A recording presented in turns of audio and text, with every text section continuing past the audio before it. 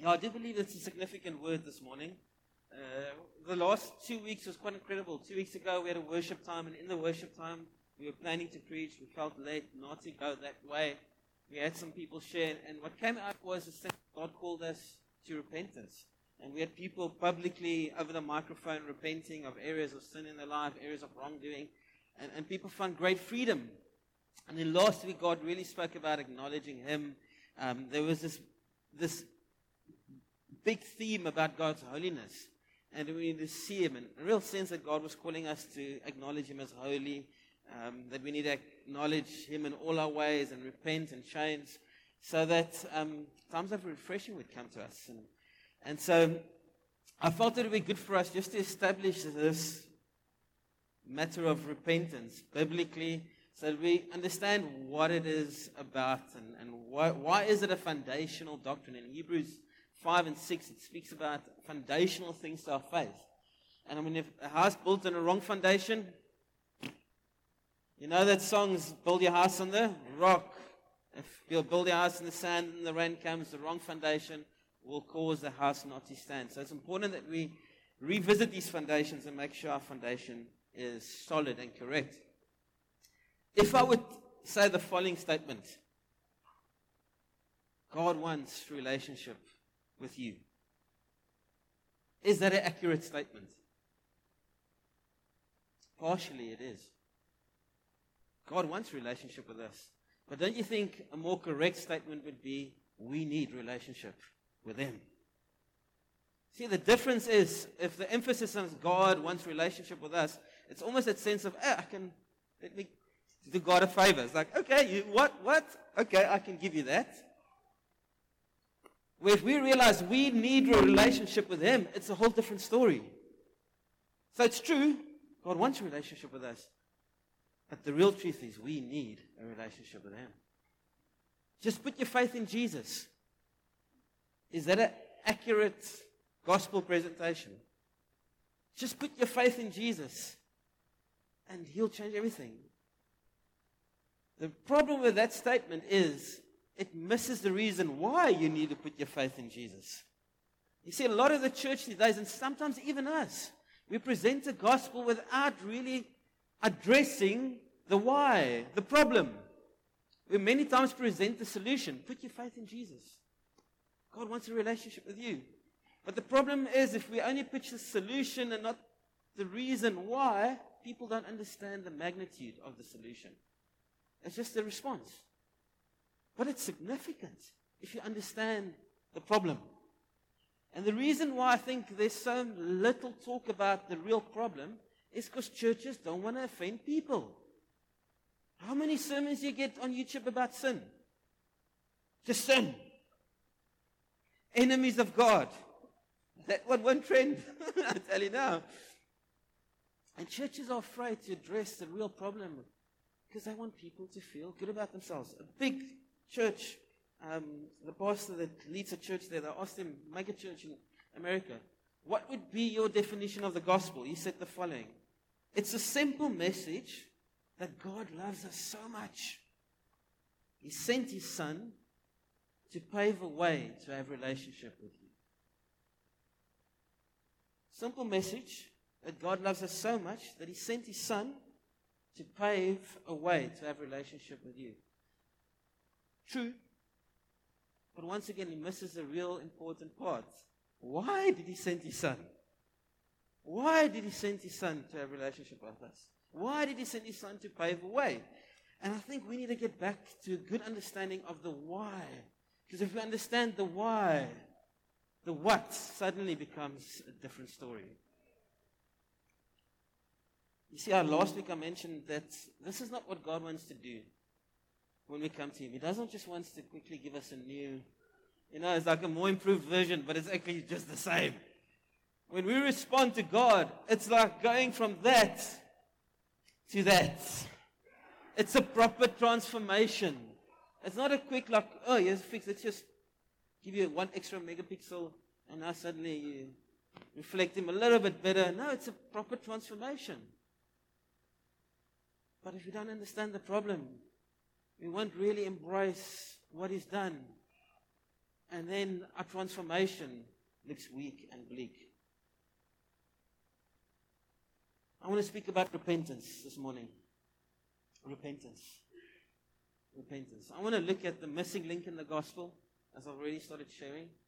And I want to look at how it's still applicable to someone that's been serving Jesus and is serving Jesus. How it's applicable to a believer. And my hope is that if I address the issue with our understanding of the gospel, it will cause some of us actually to realize that, hey, I've been thinking I'm okay because I grew up in a Christian home and I've responded to God, but actually I've never dealt with the real problem. And today I want to deal with it. So that's my hope, is that some of us would be confronted with a real problem and we shift, or some of us shift in our thinking and realize that moment that I did repent, this is actually what happened. And then for some of us, I hope that we come to a place where we embrace this as part of our daily lives.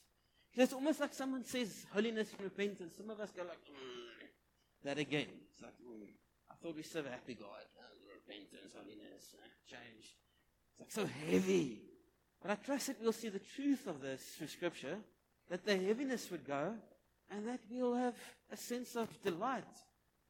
And I'll unpack it as we go.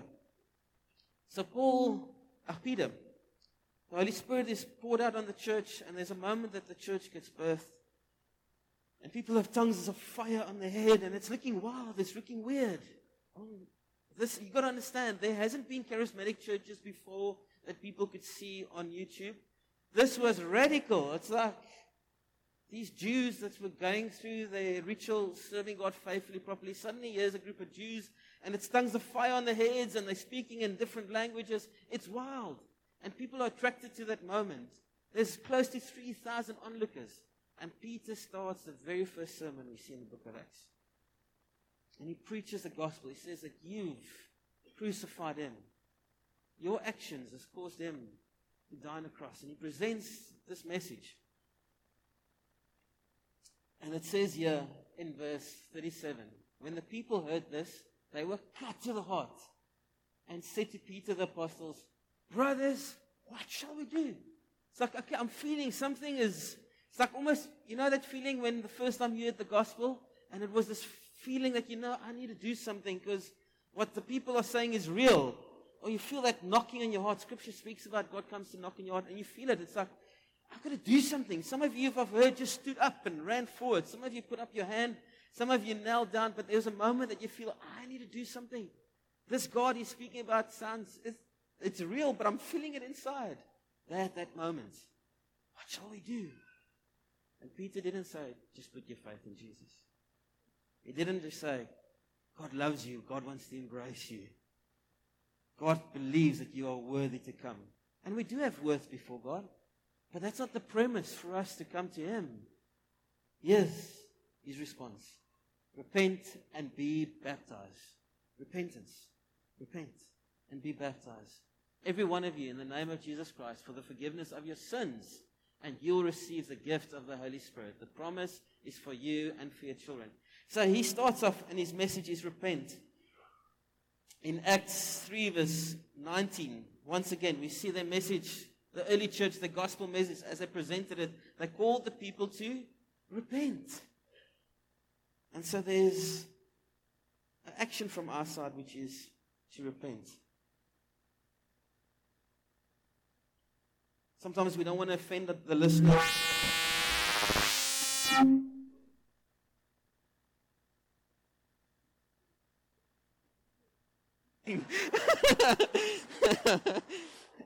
That I felt it too.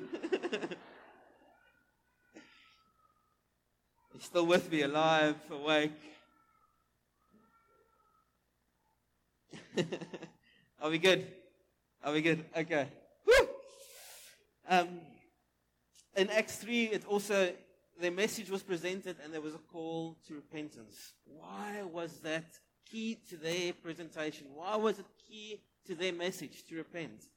I want to tell you why. Because they understood that there's a real problem and the solution is to repent and turn to Jesus, open up our life, and then He comes to save us. He does it. He does the saving. It's free gift from Him. But there's got to be a time where I acknowledge I am dead in my sin. I'm a mess. And that's why He came. Because without Him, I'll stay a mess. Without Him, I'll die for eternity. Because this sin it's killing me. I've been corrupted by the sin. And now I need a Savior. And because of that sin, God is holy. And therefore, I can't get to the living God. I've been corrupted by sin. And now I am an enemy of God. And that's why I need to say, God, forgive me for this. I repent. I turn from this. I need you. And then I can receive the gifts of salvation. But it starts with a moment where we recognize and we repent and we turn from our ways. Colossians 1, it clearly states, here's the problem. Here's our situation. We've got to understand that in our default state, we have been, those of you that responded to the gospel before, you have been an enemy of God, not strangers. It's not us in a boat lost at sea. It's us in the ocean drowning in need of a Savior.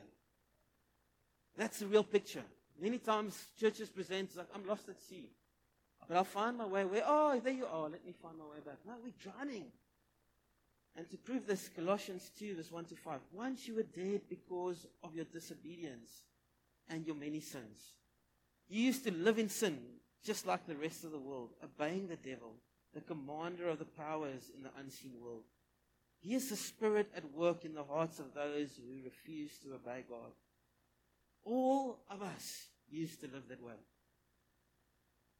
Who? All of us. I responded to the gospel at the age of 10, in a classroom at my school. Up to that point, I wasn't aware of any major sins. I definitely didn't smoke, used alcohol, lived a wild lifestyle.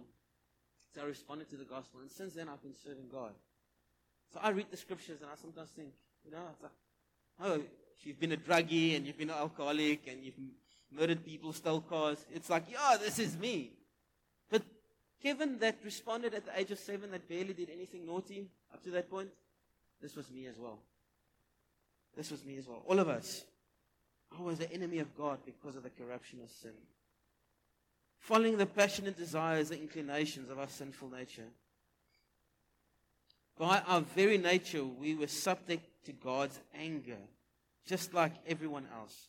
But it's God who is rich in mercy. And He loved us so much that even though we were dead because of our sins, He gave us life when He raised Christ from the dead. It's only by God's grace that you have been saved.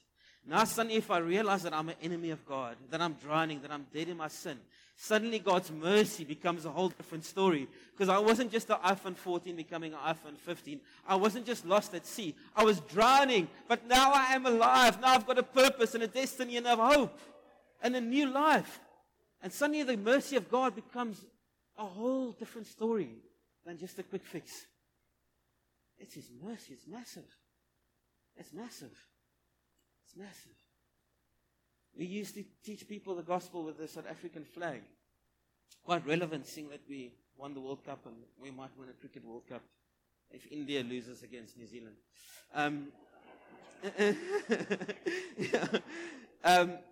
And so using the flag, there was always a gospel message.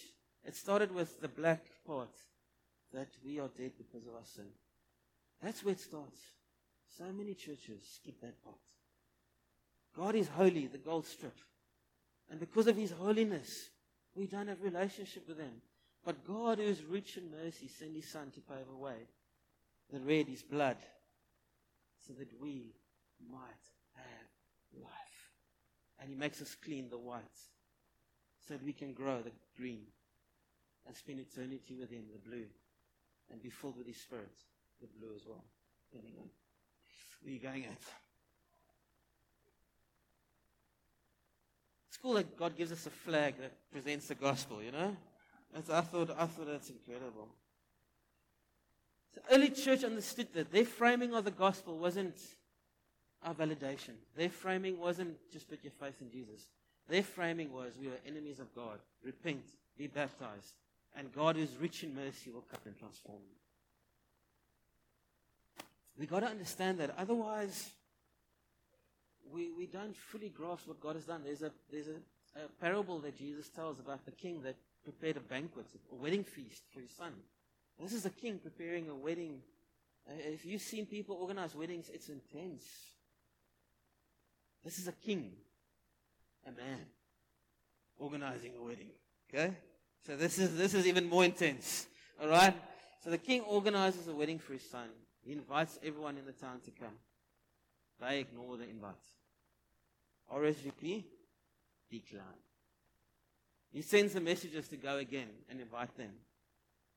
The messengers go, invite the people. Look, everything's prepared. The fattened calf has been slaughtered. There's steak. There's a bull. This is going to be proper.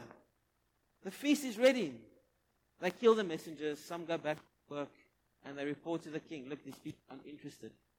He sends people to go kill those people, burn down the place.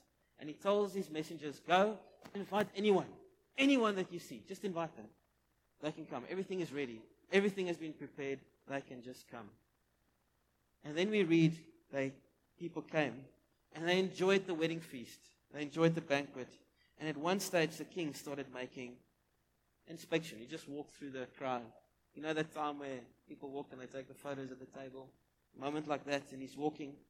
And it says, but when the king came in to meet the guest, he noticed a man who wasn't wearing the proper clothes for a wedding. Friend, he asked. Remember, the invite has been free. They could come. But there was still a way they needed to come. How is it that you are here without your wedding clothes? But the man had no reply. Then the king said to the aides, bind his hands and his feet and throw him into the outer darkness, where there will be weeping and a gnashing of teeth. For many are called, but few are chosen. So this picture that we can come to the wedding feast and think we're okay, but actually we came in on the wrong premise. We didn't come in his way. We came in our way, thinking, oh, I just want to have a good life. Coming in, it's like, hey, God will improve me. But the real clothes that we need to put on is repentance. And that's how we come in. And that's the wedding clothes we come in, repentance. Everything has been prepared for. The king sorted out everything. It's free. All we need to do is respond to the invitation, respond to the call. And as we respond to the call in repentance, he chooses us and he says, you are part. You are part of this household. Is it still good? Let's quickly unpack why it's important that we understand why repentance is needed on the day of salvation and beyond. Why is repentance needed? Probably the best picture, and I got this from a book that Sean Brotterseth read, a guy in the 412 Partnership. And he said there was a time about 30 odd years ago, I can't believe it's 30 years ago, but it's about 30 years ago, the Rainbow Nation was born. We had apartheid, and then the ANC government took over. And now we had to merge these, the different races into the different cultures into one. And it was difficult because there were some serious atrocities done by the white Afrikaner culture. And that was causing a difficulty to find unity and reconciliation. And that needed to be chatted through and be dealt with. So Nelson Mandela signed into law what they call the Truth and Reconciliation Commission. Some of you would remember that. And basically the premise was that the victims or those that were family members that were still alive could come and tell their story publicly. And so this was our, so that they could be heard, because for so many years their voice was crushed. This is my experience. Should I take the other mic? Eh? It's all right. There we go. Okay, maybe that's better. Let's see. And so they could share their experiences. So they started sharing their experiences. And part of the reconciliation, the Truth and Reconciliation Commission, was to give those, the perpetrators, opportunity to plead for forgiveness. And to say, we're really sorry about what we've done. To acknowledge their wrongdoing and say, we acknowledge it, we did it, forgive us. And so the course of the law still needed to take place, but in some cases and in many cases, people were actually not given jail sentences, but they were given a pardon. And they were given a pardon for their acts. P.F. Botha was the late president before, the second last president. And he was also asked if he would come and own up, because he was at the head of a lot of these atrocities, to give the opportunity for him to acknowledge his wrongdoing and plead for forgiveness, plead for amnesty and a pardon. He didn't want to do that because he felt there was no wrongdoing on his end. Shocking, but there was no wrongdoing on his end. The late Nelson Mandela even offered to walk with him and go with him to it, to give him the opportunity to receive mercy and a pardon for his acts. But it had to start with P.V. Botha going and acknowledging his wrongdoing. He declined and eventually died without acknowledging his wrongdoing and dying in a state of sin. I think this is a beautiful picture of what needs to happen for us to receive mercy. We need to come to a point where we actually acknowledge our wrongdoing in order to receive the pardon and the mercy. Without acknowledgement of the wrongdoing, there can't be any mercy and pardon. Just like with P.V. Botha, there was no mercy, no pardon, no amnesty. And in the same way, that's for us.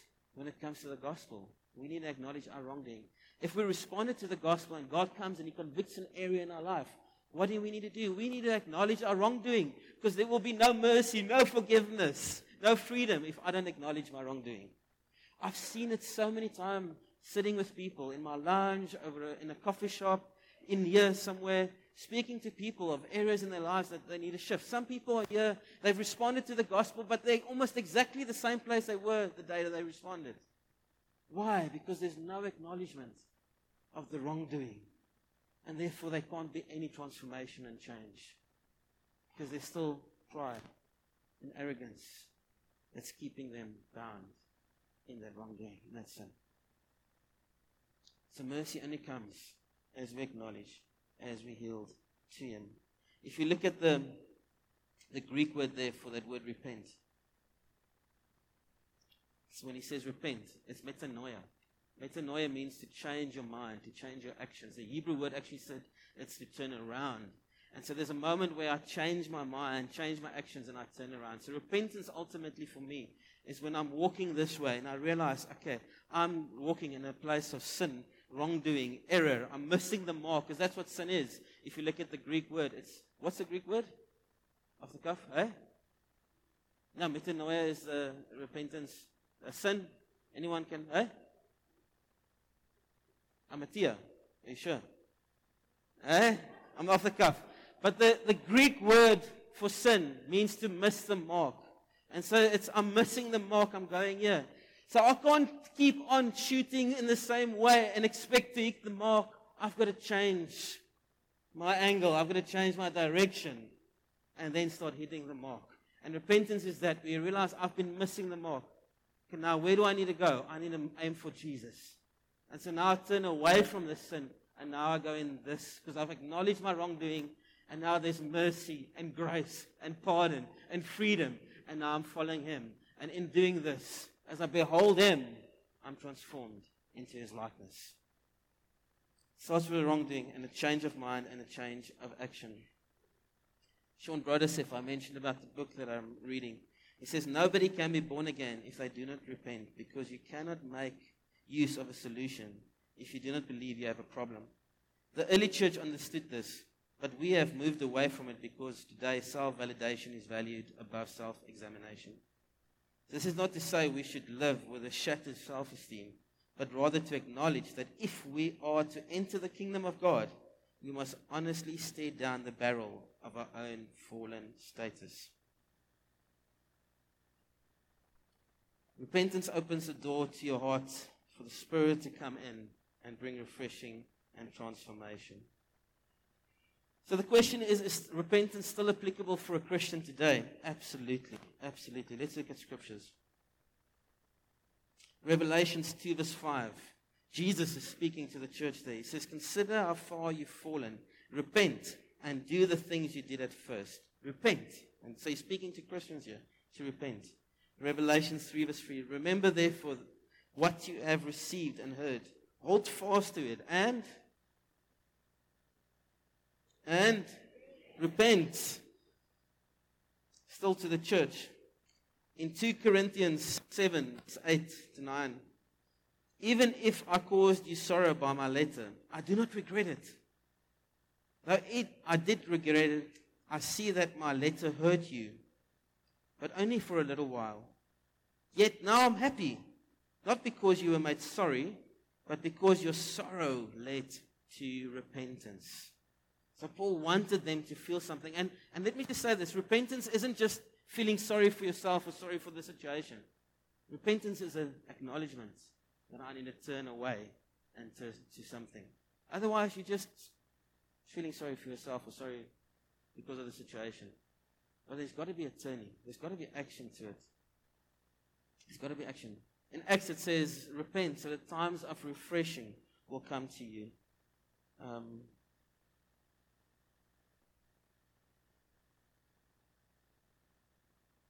Another scripture, Acts 26.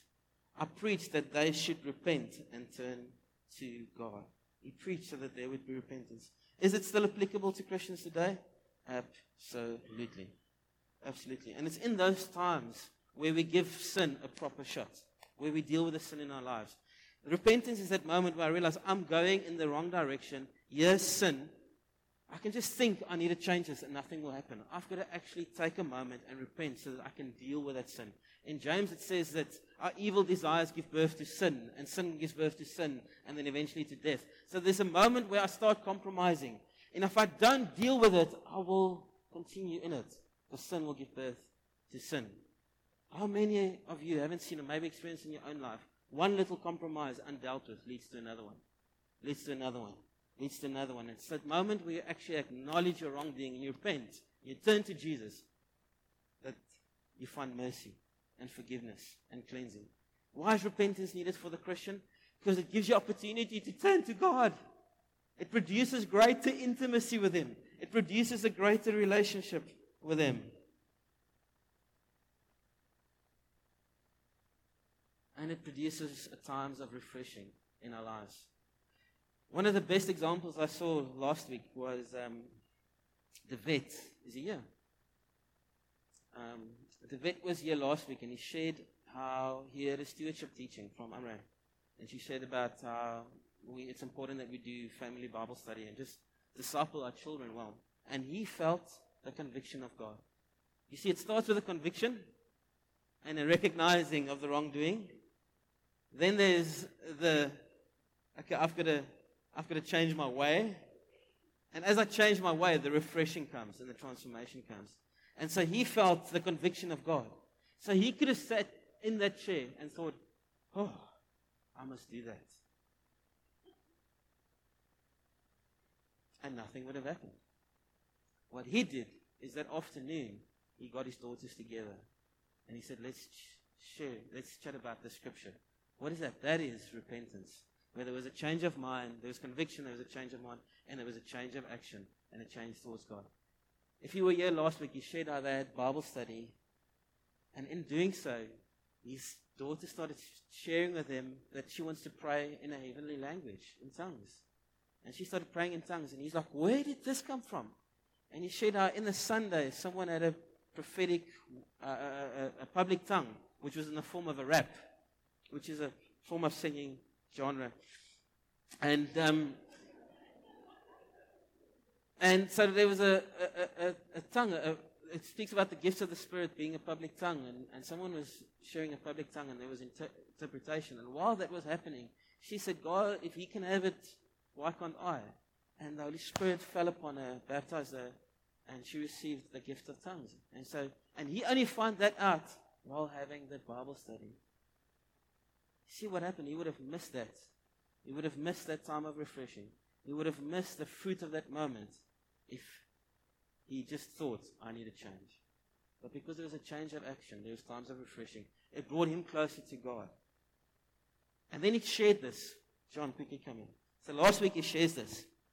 And this is what happens. I spoke in tongues too. Yeah, double convicted because he was sharing about how he meets with his daughter and they go through the Word together. And I was like, I did that years ago. But because she's doing well, I've missed out on that opportunity. So that was refreshing for me to hear. Sorry, Anna, I haven't got there yet, but it's coming. And anyway, so he shared about how it was that rap in tongues that was the thing that she reached out to. It was something she could relate to. She was like, well, if he can like rap in tongues, surely God could give me that gift as well. And so that used to bother me when Sherman used to do that. And I repented to Sherman this week. And Gerard as well. Because it's like, is God really in the tongue rap? You know? I was like, is that really that holy?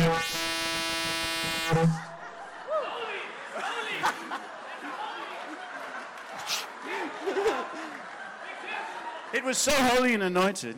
No. We limit God with our natural minds. You know, like, oh, I've got this figured out. God can only move in this box of my understanding, you know? And that was the very thing that offended me, was the very thing that God could use to touch our youth, which is our heart's desire, that God would touch our children.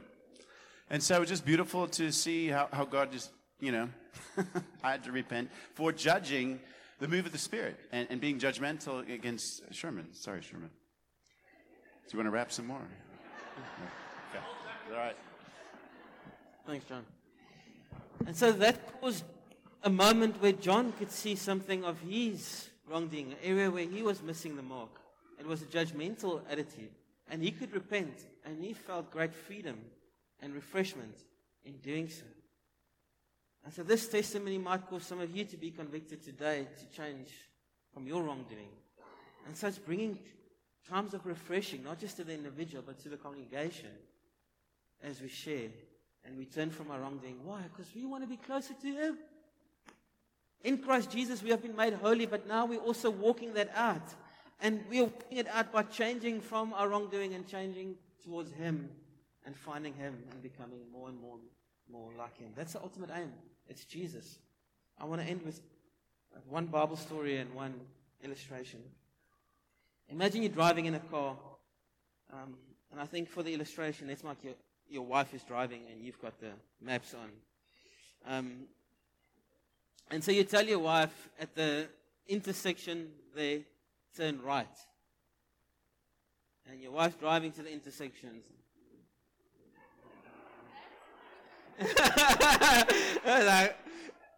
And she turns left at the intersection.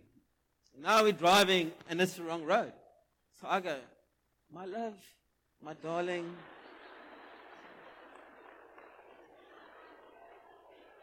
we should have turned the other right. But because you changed the wrong right, we are going in the wrong direction. We won't get to our destination. If my wife, while we're driving, continues driving and say, oh man, you're right, I'm going the wrong way. And we carry on, we're not going to get to where we need to be. If she says like, oh, you're right, we're going in the wrong direction. And we just stay there, we're not going where we need to be. It's only when she turns around the car and we go in the opposite direction that we'll get to where we need to be. Many of us feel the conviction of the Holy Spirit, and He still convicts us today. And we've got to understand that there's no longer any condemnation. We don't live in a state of guilt anymore as Christians. But when the Spirit of God convicts, conviction by nature is having a sense of guilt. But we don't stay in that state of guilt. That's what the enemy wants to do. He wants to keep us there. So he blinds us to our wrongdoing, and we actually live in a state of guilt. But now there's no longer any condemnation. The Holy Spirit convicts us, shows us we're going the wrong way. And therefore we turn and we receive grace and mercy and pardon. And there's no more condemnation. There's no more sense of guilt. Because I've responded to the conviction of the Spirit. Conviction by sins is saying, you are guilty. But there's also mercy, pardon, and forgiveness. So many of us sometimes get to that point that we know I'm missing it. But like, oh, I could be wrong. Maybe, are you sure I'm wrong? Are you sure we went the wrong way? Like, or we stop and it's like, oh, I'm really sorry. But we don't change. We don't turn. And we don't live in the fullness of what God has for us. I want to ask you, maybe you're sitting here, you've never given your life to Jesus.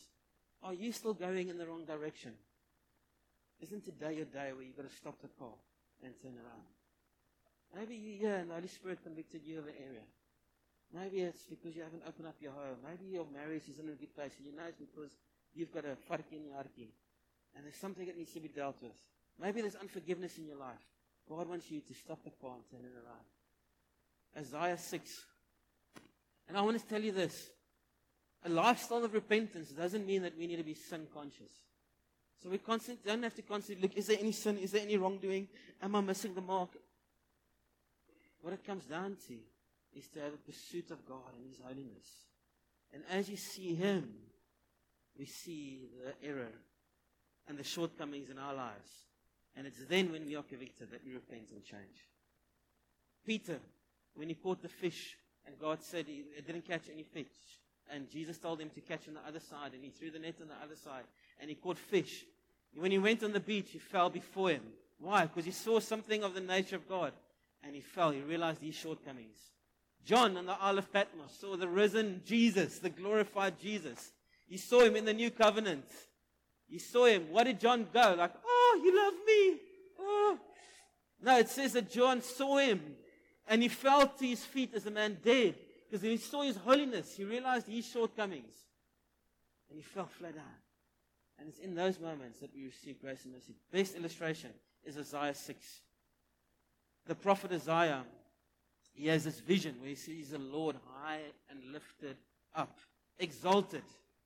What does Isaiah do? He's like, oh, so wonderful. No, Isaiah says, woe is me. I can't come. You are holy. And he becomes aware of his shortcomings. I'm a man undone. I can't even come close. In that moment of seeing God and realizing his shortcomings, his wrongdoing, his error, God comes with a coal, touches his lips, and He cleanses him. The mercy of God is that He doesn't leave us there. But when we see Him, we realize our shortcomings, we acknowledge it, and He comes, and He cleanses us. And He cleanses Isaiah, and He says, will you go for me? I want to give you a purpose and a destiny. Will you go for me? And Isaiah goes. And so many preachers speaks about destiny and purpose, but they forget that it's seeing Him. And we see our shortcomings, and He cleanses us, and He gives us a purpose and a destiny. But it starts with acknowledgement and our need for repentance. And in those moments, by His mercy, He cleanses us. By His mercy and His grace, He sets us on a mission and a purpose and a destiny. By His mercy and grace, we have relationship with Him because we need it. And He did everything. But it starts with us seeing Him, becoming aware of our shortcomings,